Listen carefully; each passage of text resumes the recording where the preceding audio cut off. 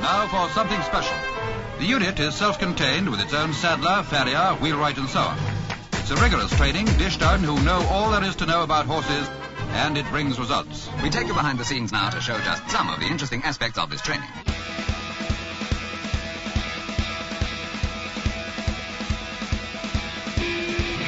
Welcome back to Equine Dynamics with Mike Stein, the best podcast to create sounder horses from the ground up. Mike Stein is a registered journeyman farrier with an APF1 accreditation. This week's show, 5 basic hoof shapes as identified by the late farrier Scott Simpsons, and also what constitutes for a healthy frog, and finding the center of a hoof versus the center of articulation. All this and much, much more will be discussed here on Equine Dynamics with Mike Stein, and over to my far inside is Mike Stein. How are you? I'm doing good. How are you, Travis? Doing all right. So what have you been up to this past week or so? This past week? Yes, 7 days ago. 7 days ago. That was a long time ago. For some of us. Yes. Now, I've been having a few horses with some laminitic flare-ups. We've gotten a little bit of rain in areas. We've got some pasture coming up. And in this part of the country, we have more late summer, fall flare-ups than we do in the spring. Part of it is because people are thinking about it in the spring. In the fall, not necessarily. And pretty much most of these at this point are chronic cases that are having reoccurrences. Now, here on the property, we have 4 horses, and we normally do like a Timothy or Orchard fescue, whatever, hay. I don't know. My wife tells me, get that hay and throw it out to the horses. But it's rich, from my understanding, and we've actually backed off. We normally do 2 flex per horse. And because of, like you said, the grass and everything and these thunderstorms that are coming through, we've actually backed off for 2 reasons. One, price. I mean, a price of a square bale is like $15 now. And, yeah, it's amazing how much they can get for grass. But with the kind of money you make, I don't see where that's a problem. And the second thing is because of them putting on a little bit weight, because they are getting nutrients and stuff out of the grass or their pastures that they have right now. Now, something we're getting ready to do is reseed one of the pastures where the mare, which is going to be a brood mare. So I guess from my understanding, you're not allowed to have fescue at all if a horse is getting pregnant or possibility of it getting pregnant. Yeah, there are some problems with the fescue with brood mares. And also you have some endotoxin problems that can head towards problems with laminitis with fescue. So we're in an area where we're kind of on the south end of it. If you go a little further south, you start getting into Bermuda grass. In our hot areas, you start seeing some Bermudas. But yeah, there are some issues with your brood mares. There are some issues with laminitic horses, and it sounds like you're going to get into something to make money. I'm not sure if we're going to make money doing this, but you never make money with horses. You're always, you always lose money. It sounds good on paper. It does. You try to come up with some kind of business plan, and at the end of the day, you're sitting there and you're looking at that red number at the end, and you're like going, how did this happen? How did this happen? Now, you were talking about the grass coming in and the pastures and worrying about your horses eating too much and being laminitic. You mentioned something. We were out downstairs below the studio here, and you were saying something about a muzzle, a grazing muzzle. I've never heard that expression, and I've been with my wife for over 14 years now. And she's never put one on you. No, she's not. Okay. Sometimes she wishes she could put one on me, but I mean, a grazing muzzle, what does that do? Well, it slows down the eating.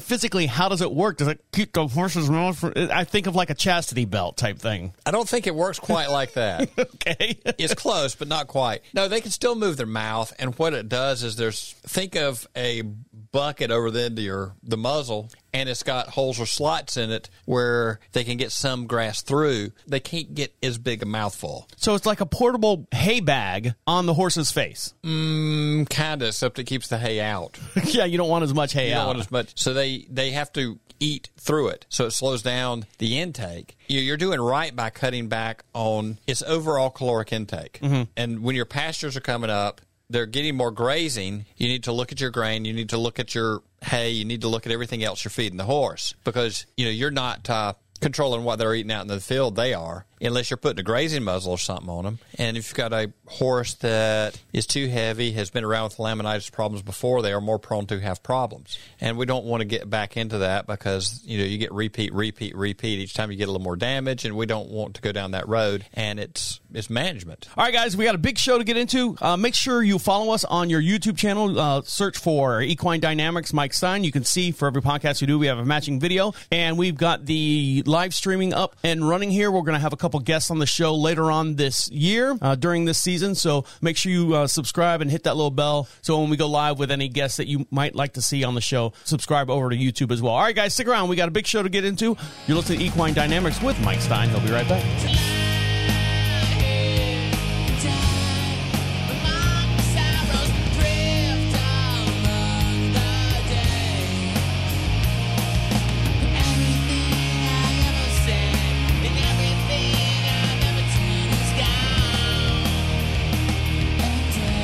Welcome back to Equine Dynamics with Mike Stein. He was the official farrier in 2018 for the World Equestrian Games. And you can ask Mike any question, and the way you do that is to go over to equinedynamics.com. At the top of the page, hit contacts, fill out that little form there, ask Mike a question. Make sure you put podcast in the subject line so he can decipher between all the other emails that he gets throughout the day. And put your question in there. We'll answer it here on the air, and put your return address as well so we can send you out some magnets, some stickers. Where's your button that you had that I got you the other day? It's on my suspenders. Okay. It's on my suspenders, and I have a box of them in the truck. Oh, all right. And Mike will send those out to you if you send us a question and we read it here on the air. Now, Mike, we're going to get into the 5 basic hoof shapes as identified by the late farrier Scott Simpson. Am I saying that right, Simpson? Simpson, yes. Don't forget, for every podcast we do, we have a matching video, and you can see this in real time as we're talking about it here on the show. So let me switch cameras here, and we're going to these right here. Now, Norman, Stubby, Spike, Tag, and Ralph. Tell me about these different shapes and what each one of them means. Well, Scott did a good job of patterning feet, and other people have gotten into it. We come up with some similar patterns, and this is kind of what you run into. Now, where this kind of comes in as far as training your eye, if you're doing like a eagle eye contest, where you have so many seconds to look at a foot, you got to figure the size of it, and you got to build a shoe for that foot. So this graph that I'm looking at here reminds me of, remember High Times magazine? I'm sorry, Highlights magazine. I have 3 different magazines from you. But the one that you see in like the doctor's office, and they always have the 2 pictures to pick out the difference between the 2 pictures. Right. So I'm looking at every single one of these, except for Tag that I'm looking at here on the screen. Every single one of these looks exactly the same. No, they don't. Well, to your trained eye, to my novice eye, no. And the more I look at them, I can see a little bit more difference in between. But yeah, they almost all look the same. But yes, a trained eye would notice a difference. Right. For the most part, the Tag is normally more of a hind foot, kind of a diamond shape, except for on, everybody has this idea of the perfect Mustang foot. That Mustang gelding that I have, he's got basically 4 tag feet on him, 4 hind feet. He has no problem with soundness. Or is this normal for most horses? It's a normal shaped pattern of a foot. So normally your front feet are going to be more like the top row. And then Ralph is kind of a foot where you've got a half and half split. You may have a Spike / Norman and split it down the middle. What you do is you look at medial side, lateral side. If you're building a shoe, you get this basic pattern in your head. You get the size of steel you need, and they set the timer, and you cut your steel, and you start making a horseshoe, and you get that picture in your mind, and that's what you build to. And I see Ralph here does have like a little bit of wobble on the left side, right, as to the right side. It's a little bit more tighter in there. Right. And the Ralph foot, I would say, would probably be more of a hind foot, but there again, it can be on the front. And you have some horses with some odd-shaped hind feet also because of limb alignment, tendon ligament issues, or whatever, where you may have a foot that might end up being a little more like a Spike foot on the back end. Now, out of all these 5 different patterns, the Norman, the Stubby, the Spike, the Tag, and the Ralph, which one is more likely to give you more issues or common issues? Like, oh my God, you've got a Ralph or you've got a Tag or something like that. Which common issue? There's a lot of common issues. Yeah, I know. It's kind of a loaded question there. Right. But I mean, which one gives you the most problems? Or, you don't want to have a stubby foot because that one's more likely to have blank, blank, and blank. Well, if you got a foot that falls into like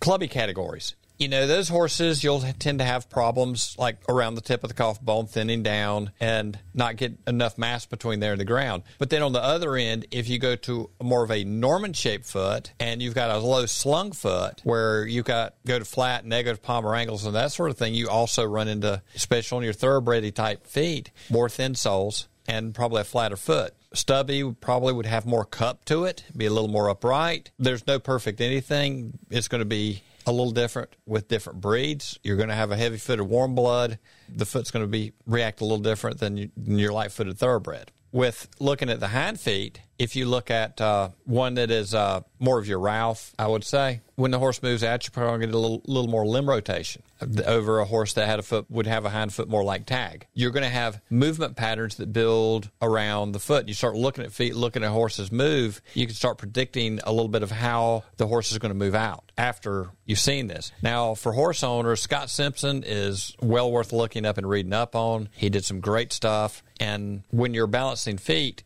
they always talk about finding the widest part of the foot. Most of the front foot patterns is going to be fairly center. Some of the back feet, that center wide point is going to be a little bit further back, and that gets into some of our next discussion. The farrier takeaways that said you have to understand the shape of what you're creating before you can even make it to an anvil. Every shape of the hoof exists on a horn. Learn these arcs and use the horn as a die to build the efficiency of the flow into the shoe shapes. And also the horizontal line on the horn is important because it can and will move as the stock is being turned or bent around that horn. So there you go for your farriers out there. Right. And he's talking more for fabricating, building, modifying shoes or that sort of deal. But even on your barefoot horses, and there's a lot of them out there, and some people are maintaining their own horses, you'll start learning how each foot will react a little different. All right, guys, stick around. When we come back, we'll dive into what constitutes a healthy frog and why are horse statues built the way they are with 1 foot up and 1 foot down. All this and much, much more will be discussed here on Equine Dynamics. Stick around.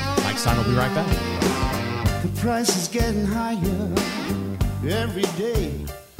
When it comes to good loving, it's the same old way. The high cost of love is getting higher every day. And the less I get, the more I have to pay. Welcome back to Equine Dynamics with Mike Stein. He was the 2017 American Eventing Championship farrier. And make sure you like him on Facebook, follow him on all your social media by going to Equine Dynamics, search for Mike Stein as well. We're on YouTube, and for every podcast we do, we have a matching video. There's Mike waving to me and me waving to Mike. And make sure, if you have any questions for Mike, you can fill out the little form over at equinedynamics.com. Put podcast in the subject line, and we'll send you out some magnets. Make sure you put a return address on there. We got some magnets, some stickers, and some lapel buttons that Mike's showcasing over there on his suspenders. Yeah. Well, he took the suspenders down so he could see his logo. Now, Mike, you ever done any like sightseeing road trips or anything like that? Gone to like historical cities or anything? Occasionally. And sometimes, usually like near a square or a roundabout or where the cars are driving all the time, you always see like a soldier, like a Civil War soldier or vet on a horse. And sometimes that horse will have 1 foot raised up. Sometimes it'll have him on his hind ends with both feet up. Sometimes it'll just be standing on all fours. What they're saying is that there's symbolism based on how many feet are off the ground and how many feet are on the ground, depending on... It has nothing to do with that. One may have a sore foot. I don't know if that's the case. But what they're saying is, here's the claim. The number of horse hooves lifted in the air on the equestrian statues reveals how the horse rider actually died. Well, this is kind of false. Well, it's 50-50 false, 50-50 true. Folk wisdom says that the equine statues contain a code where it would tell the rider's fate can be determined by knowing how many hooves are raised in the air. The most common theory is that if 1 hoof is raised, the rider was wounded in battle, possibly dying from his wounds later on, but not necessarily so. 2 hooves in the air mean he died in battle. All 4 hooves on the ground says that the rider survived all the battles unharmed. Now, technically, this is false. The reason why this came to be is because of the statues in Gettysburg. All the equine statues in the Gettysburg area followed this code. Right. And then later on, they searched all the horses, statues. Washington, D.C., having the most horse statues in the air, said that 10 out of the 30 followed the same code. But they also say if he was a Confederate soldier and he was facing north, that means he died in the war. And if the horse is facing south, he survived the battle and went back home to see his family type deal. It's kind of true, not kind of true. Just if you ever hear someone say that out there, it all depends on who's telling the story and what that story is. Yeah, that tends to happen with a lot of things now, doesn't it? It gets lost in translation. Now, being lost in translation, what constitutes a healthy frog outside of the ones that I got sitting down by the pond? Looking at a frog. You got healthy frogs at the pond? I got lots of healthy frogs at the pond. I hear them every night. Right. One thing you can do is looking at frogs. Now, first of all, tell me what a frog is on a horse. On a horse? Yes. On a horse. Gotcha. The frog is, you got the wall around the outside edge of the foot. You got the sole which wraps around behind the wall. Mm-hmm. The bars are where the wall come in and turn in, and in between the bars would be the frog. And how did it get that name, or is that just... I don't know that one. I don't know where that came from. It's been there. Someone told someone said something. Someone said, and there you go. Somebody probably has the answer to that. I do not. Well, if you got the answer, make sure you email Mike Stein over at equinedynamics.com and tell him your answer as far as why it's been called a frog without us having to Google search it. If you take a pair of wing dividers, in the very back, very center of the frog, there's a distal ergot, some people call it a frog stay. And if you measure on a healthy frog the length of the cleft, if you take the wing dividers and flip them, you should measure about where the length of your frog should be. If it's stretched forward to that, frogs can narrow up and stretch forward. If that front part will stretch, pretty much all your stretch is going to be up there. Then you said, well, it's stretched forward, and that kind of goes with a contracted, low-slung foot. The width of the frog, if you take that and you measure across the back of the width of your frog, it should be relatively close. Some people have some different numbers on that. A good, healthy cleft where it's not separated, you don't have a big split down the middle of it, because that's an area you can get some infection, and depending on the conformation of the foot, that can be a little bit of a problem area of infection. When I'm prepping a foot, it's kind of different for a shod horse versus a unshod horse. On an unshod horse, if I've got a good callus on there, I'm probably going to keep most of it. I want to go down either side of the frog, and I want to find the base, because that's my best determination in the field quickly. Do we have depth to the foot or not? How deep you fill in with a hoof pick or hoof knife. In a domestic world, I'll clean that out some, and I'll bring it all the way back, because I don't want any trash traps in a domestic horse. Now, when you're trimming a frog, people do have a tendency to lay the knife in at a real hard angle sometimes. With the frog itself, the plantar cushion is more closer to straight, dips down, come back, and pretty straight down. So think about that when you're trimming the frog. You should go through there, but you get these flaps that fold over and out, and you remove those flaps so you can not have infection. If you've got a horse that's out on the range, they'll pack dirt in there, and yes, nobody's cleaning them, but they're not living in a domestic environment, and they're not standing in their own feces and all that sort of deal. So we want to keep that where we can maintain it and keep a healthy foot as far as any kind of infection in there, and that's the reason that you do prep that. Getting the proper dimensions of the frog, an ideal foot, you've got the frog should fill up about 2/3 of the foot. So if you take your wing dividers, find your frog stay, measure up through the cleft, flip it, find about where your tip of your frog should be, flip it again, find the front of the foot. But then if you got a foot where that front part can be an inch, inch and a half, and I've seen some this big where that front part of the frog is close to twice as long. And then you figure, well, that's 2/3 of where the foot should be. And you start figuring out the front of your foot off of that. I look at a foot, I build from the back forward instead of from the front back. When I was taught that, I looked from the front back. But I've learned that you prep the back of the foot and then start working forward from there. But if you're looking at that, say, well, I've got 2/3 of the frog,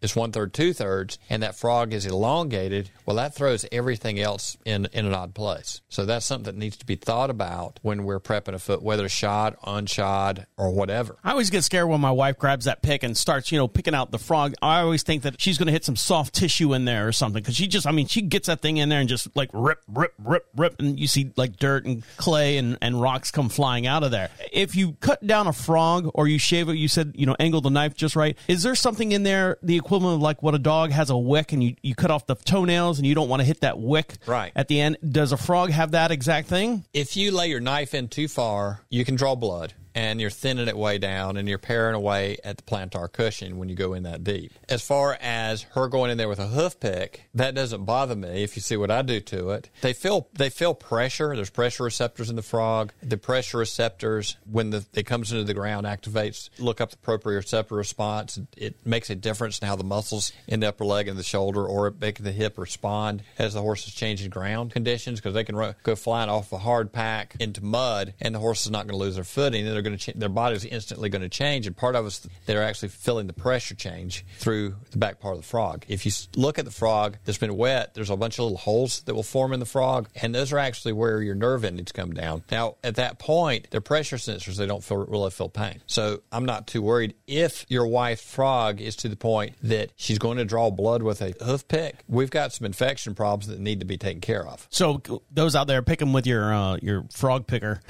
Keep an eye and make sure you're not drawing drawing any blood, because that's a first sign of something. Well, you got some signs well before you start getting blood. Oh, okay. You know, you'll get the smell, you'll get the black gunk you're pulling out of there, you'll get oozy stuff you're pulling out of there. Gross. Everyone eating lunch right now. Everybody's eating lunch. You know, that you're going to have some signs before you get to that point. If your horse's feet are being maintained on a regular basis, you shouldn't have that problem. Honestly, if you're cleaning the foot before it gets nasty, every now and then you get a little air to it. That will take care of a lot of it before you start hitting it with any kind of treatments. Now, before I met my wife, I knew a little bit about horses. That's one of the first things my wife taught me when we first started dating. She would grab that horse's foot and start picking it out, and that was like one of the first things she would do after riding, after taking off all the, you know, the gear and everything, all the tack. That's the first thing she would do even before she brushes down the horse. Is clean those frogs out. Right. So yeah. that's like a beginner entry level for what I know. Well, that's what you need to know. Is that your job now? I've never done it, only because I'm afraid of picking up the horse's foot. And I've seen, you know, I wouldn't know what to do. You know, you got this hoof of this, you know, 1,000-pound animal cradled in your hand, and you're picking it.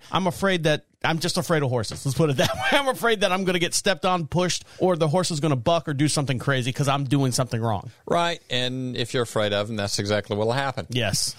It took me a long time to move the horses from the stables out to the pastures. All I know is I'm supposed to stand on the right-hand side. That's all I know. Unless you're on the other side of the horse. Aren't you supposed to walk with the walker on the right side of the horse at all times? Well, yes, that's the way we train them, and there are historic reasons why we do that. Most people are right-handed, the way they mount, whether you would carry your sword so you can go on and load on and off the horse, right, and the whole bit. But, yeah, really, if a horse is well-trained and quiet enough, you should be able to lead a horse from either side. You probably should be able to mount from either side. All right, well, I'll have to work on that. That's my homework for this week. All right, guys, stick around. When we come back, we're going to find out what the center of the hoof is versus the articulation of the center of a foot. Stick around. You're listening to Equine Dynamics with Mike Stein. We'll be right back.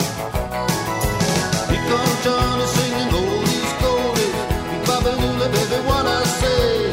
Here comes Johnny singing, I got a woman down in the tunnel trying to make it pay. He got the action, he got the motion. Oh yeah, the boy can play. Dedication, devotion, turning all the nighttime into the day. Do the song about a sweet love and love. They do the song about the night. Really do the walk. Walk of life. Yeah, you do the walk of life. Welcome back to Equine Dynamics with Mike Stein. Now, I messed this up last week, so this is the correction. You are now a licensed thoroughbred farrier through the Kentucky Horse Racing Commission. Did I say that correctly this time? Yes. I think it's pretty close. All yeah. right. And make sure you follow Mike Stein on all your social networks. And the way you do that is search for Equine Dynamics Mike Stein. We have a YouTube channel. Make sure you like and subscribe, Mike. Your numbers are increasing. Every week I go in there and I look at the numbers. And, 15, 20, 25, 30, 35 people have joined like every week. And those numbers are creeping up. And we have 35 people? No, adding another 30, 40 people on top every week. And we appreciate all you guys. We're past 5 anyway. We have at least me, you, your wife, my wife, and then some other guy is out there listening to us. Those are the 5 people we started with. Right, yeah. And don't forget, we do reach out all the way across the water there. Every time I post an episode of Equine Dynamics with Mike Stein, I see over in Singapore. I see a lot of people in France, so we appreciate all our overseas listeners as well. Unfortunately, we can't send you out any magnets or anything, but we do appreciate all your support over there, and also a big fan base over in your old stomping ground over in New Zealand and Australia. Oh, nice. Yeah, a lot of people over there, a lot of downloads over there, so we appreciate you guys as well. Now, Mike, we're going to talk about finding the center of a hoof as to the center of the articulation. First of all, I know what a hoof is. Tell me what you mean by center of articulation. The center of articulation is working around the coffin joint. And reality, when we're balancing a foot, we are working around that center of articulation. Now, externally, when we're finding the widest part of the foot, we're kind of trying to find the center of the mass of the foot. And when you look at that center of articulation, if you've got a upright foot versus a low-slung foot, that center of articulation is going to be at a little different point as opposed to the center of the mass. Now, ideally, what we're trying to do is find the center of that joint and drop a line down from it. If you drop that palmar angle or stand up that palmar angle, relationship to the widest part of the foot is a little bit different. If you, I know I'm scrolling through. I'm scrolling through pictures here, so people can at least when they're watching the video, they can see what Mike's talking about here. When I'm working at the widest part of the foot, there are several equations on how to find your way there. If you clean out to the medial side, what I'm looking at is the inside of the lamini, more to the medial side. If you draw a line around it, you slide your rasp across, but it should be the last little bit to disappear. You can use your wing dividers, measure your frog, go to your tip of your frog, work your way back from there. That'll put you close. I'm not going to go into detail on all that right now. But there are about at least 4 or 5, a dozen more ways to figure out where the widest part of your foot is. The quickest way is with a ruler probably. But then you look at X-rays, and the last couple of weeks I've gotten several X-rays with the vets that I'm working with. If you look at the upright versus the more normal relationship, and you look at where that lines up over the base of the hoof, it's in a little different location. The low foot versus the normal foot versus the upright foot. When I'm shoeing a horse, we've got to start taking that into consideration on where we're placing our support and what kind of a lever arm do we have from beneath that joint to the front of the shoe, and at what point putting support becomes compression on the back of the foot. Because if you start running it too far back, you can start crushing things with the length of the shoes as the lever working against the foot. So you want to work in a range to get enough pressure off the tendon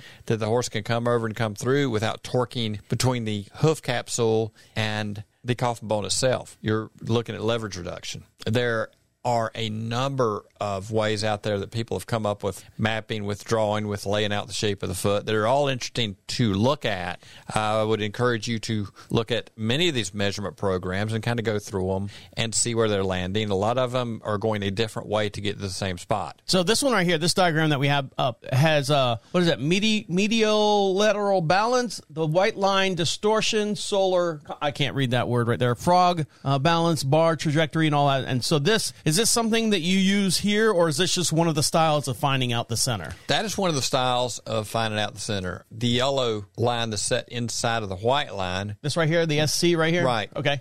There are a few ways to kind of figure that. You can take, these dills that you kind of press into molding to get the shape of the molding you get at the hardware store. Yeah. If you take that and press it into the coronary band and then line it up on the base of your foot and bring it back to where you got an even line around there and draw your line, you're probably going to be fairly close to the perimeter of the coffin bone. That's not something I do on a daily basis. You'll see the texture change in the foot itself. When you look at thousands and thousands of feet, no, I don't sit there and measure that out and draw that out. In fact, when I was really starting, this whole concept of mapping feet was more if it looks like a duck, you treat it like a duck. The whole mapping deal came across as far as trying to find a better way to teach people.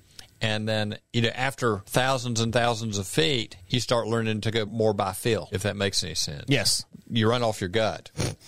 And in my situation, I see a lot of X-rays with the different clinics I'm working with. Mm-hmm. You see the foot, you see what's going on. One of the best teachers I ever had, I guess, really was broodmares.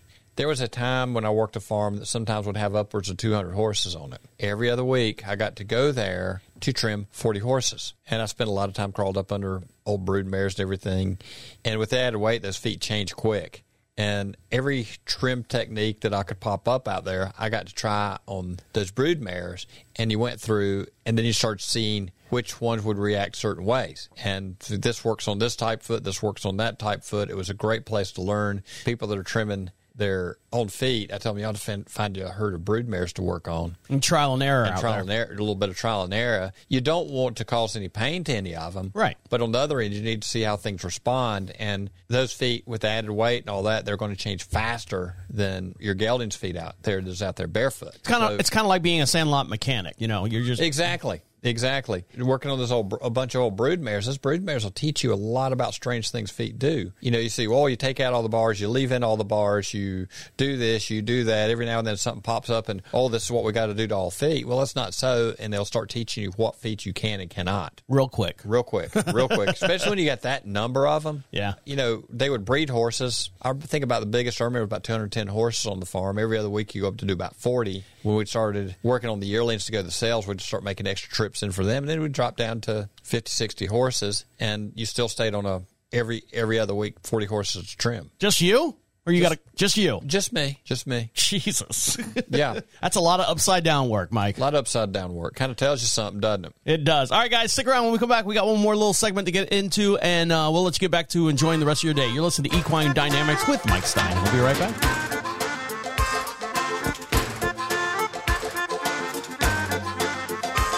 I work on the front line.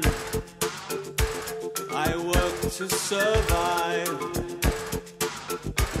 And I sleep in a fever. So this is my life.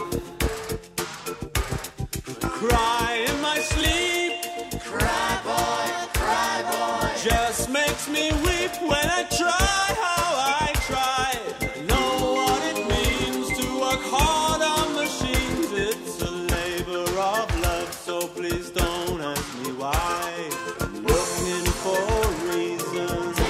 Welcome back to Equine Dynamics with Mike Stein, the best podcast to create sound of horses from the ground up.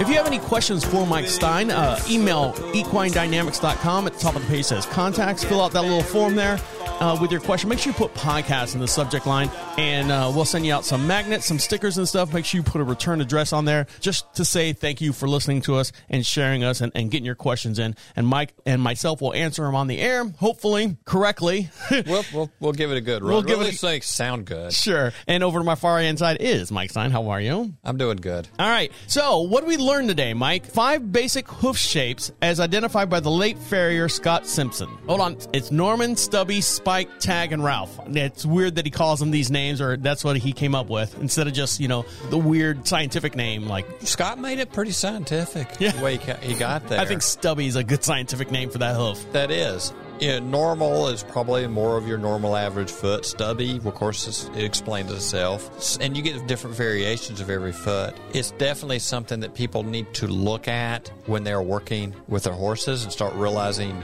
different feet. We will handle each foot a little different. And then there's Ralph. My buddy Ralph, who's the egg shape. Yeah, He's got a little wobble to him. Ralph's got a little wobble to him. Also, what constitutes a healthy frog?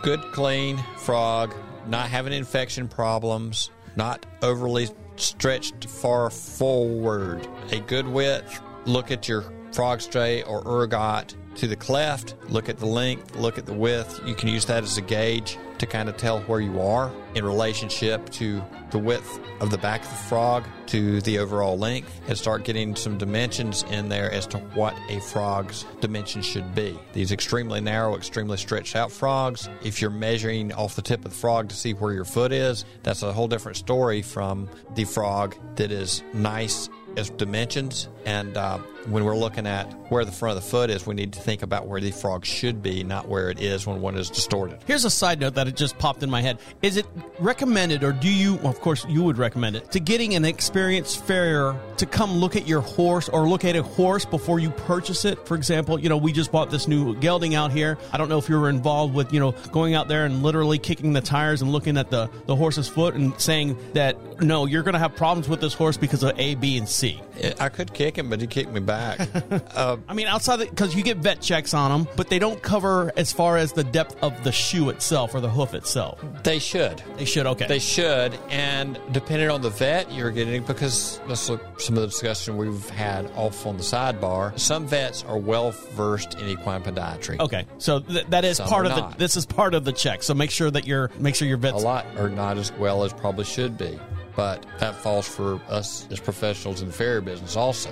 Having a vet with some good hoof, leg experience that has had some training in that podiatry area would be a definitely plus when you're getting a vet check. Right. All right. And last but not least, finding the center of the hoof as to the center of articulation. Got to start paying attention to where the center of the foot is when you start prepping a foot, shod or unshod. You got to start thinking about where the center of articulation is as opposed to the center of the foot. If you got a low slung foot and that articulation is dropped way back, we've got to start thinking a little different on how we prep that foot as opposed to one where the center of articulation is closer to that widest part of the foot. And that's kind of a floating scale in there because of like angulation of the foot, low palmar angle versus an upright foot versus everything in between.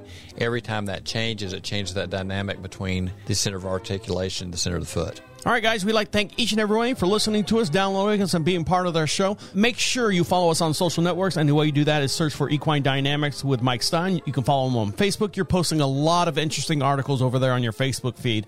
Make sure you like and subscribe to him over there. And don't forget, for every podcast we do, we have a matching video. You can find us over on YouTube as well. And Mike also has that 4-part series with Ray Morris about learning how to massage your horse, a blind gentleman out of New Zealand. 4-part series. Check that out as well. On that note, guys, we're going to let you get back to enjoying the rest of your day. On behalf of Mike Stein, Thank you. Y'all have a good one. my name is Travis Holmes. See you next week.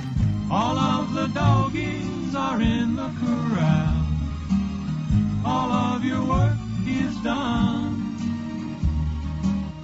Just close your eyes and dream, little pal. Dream on.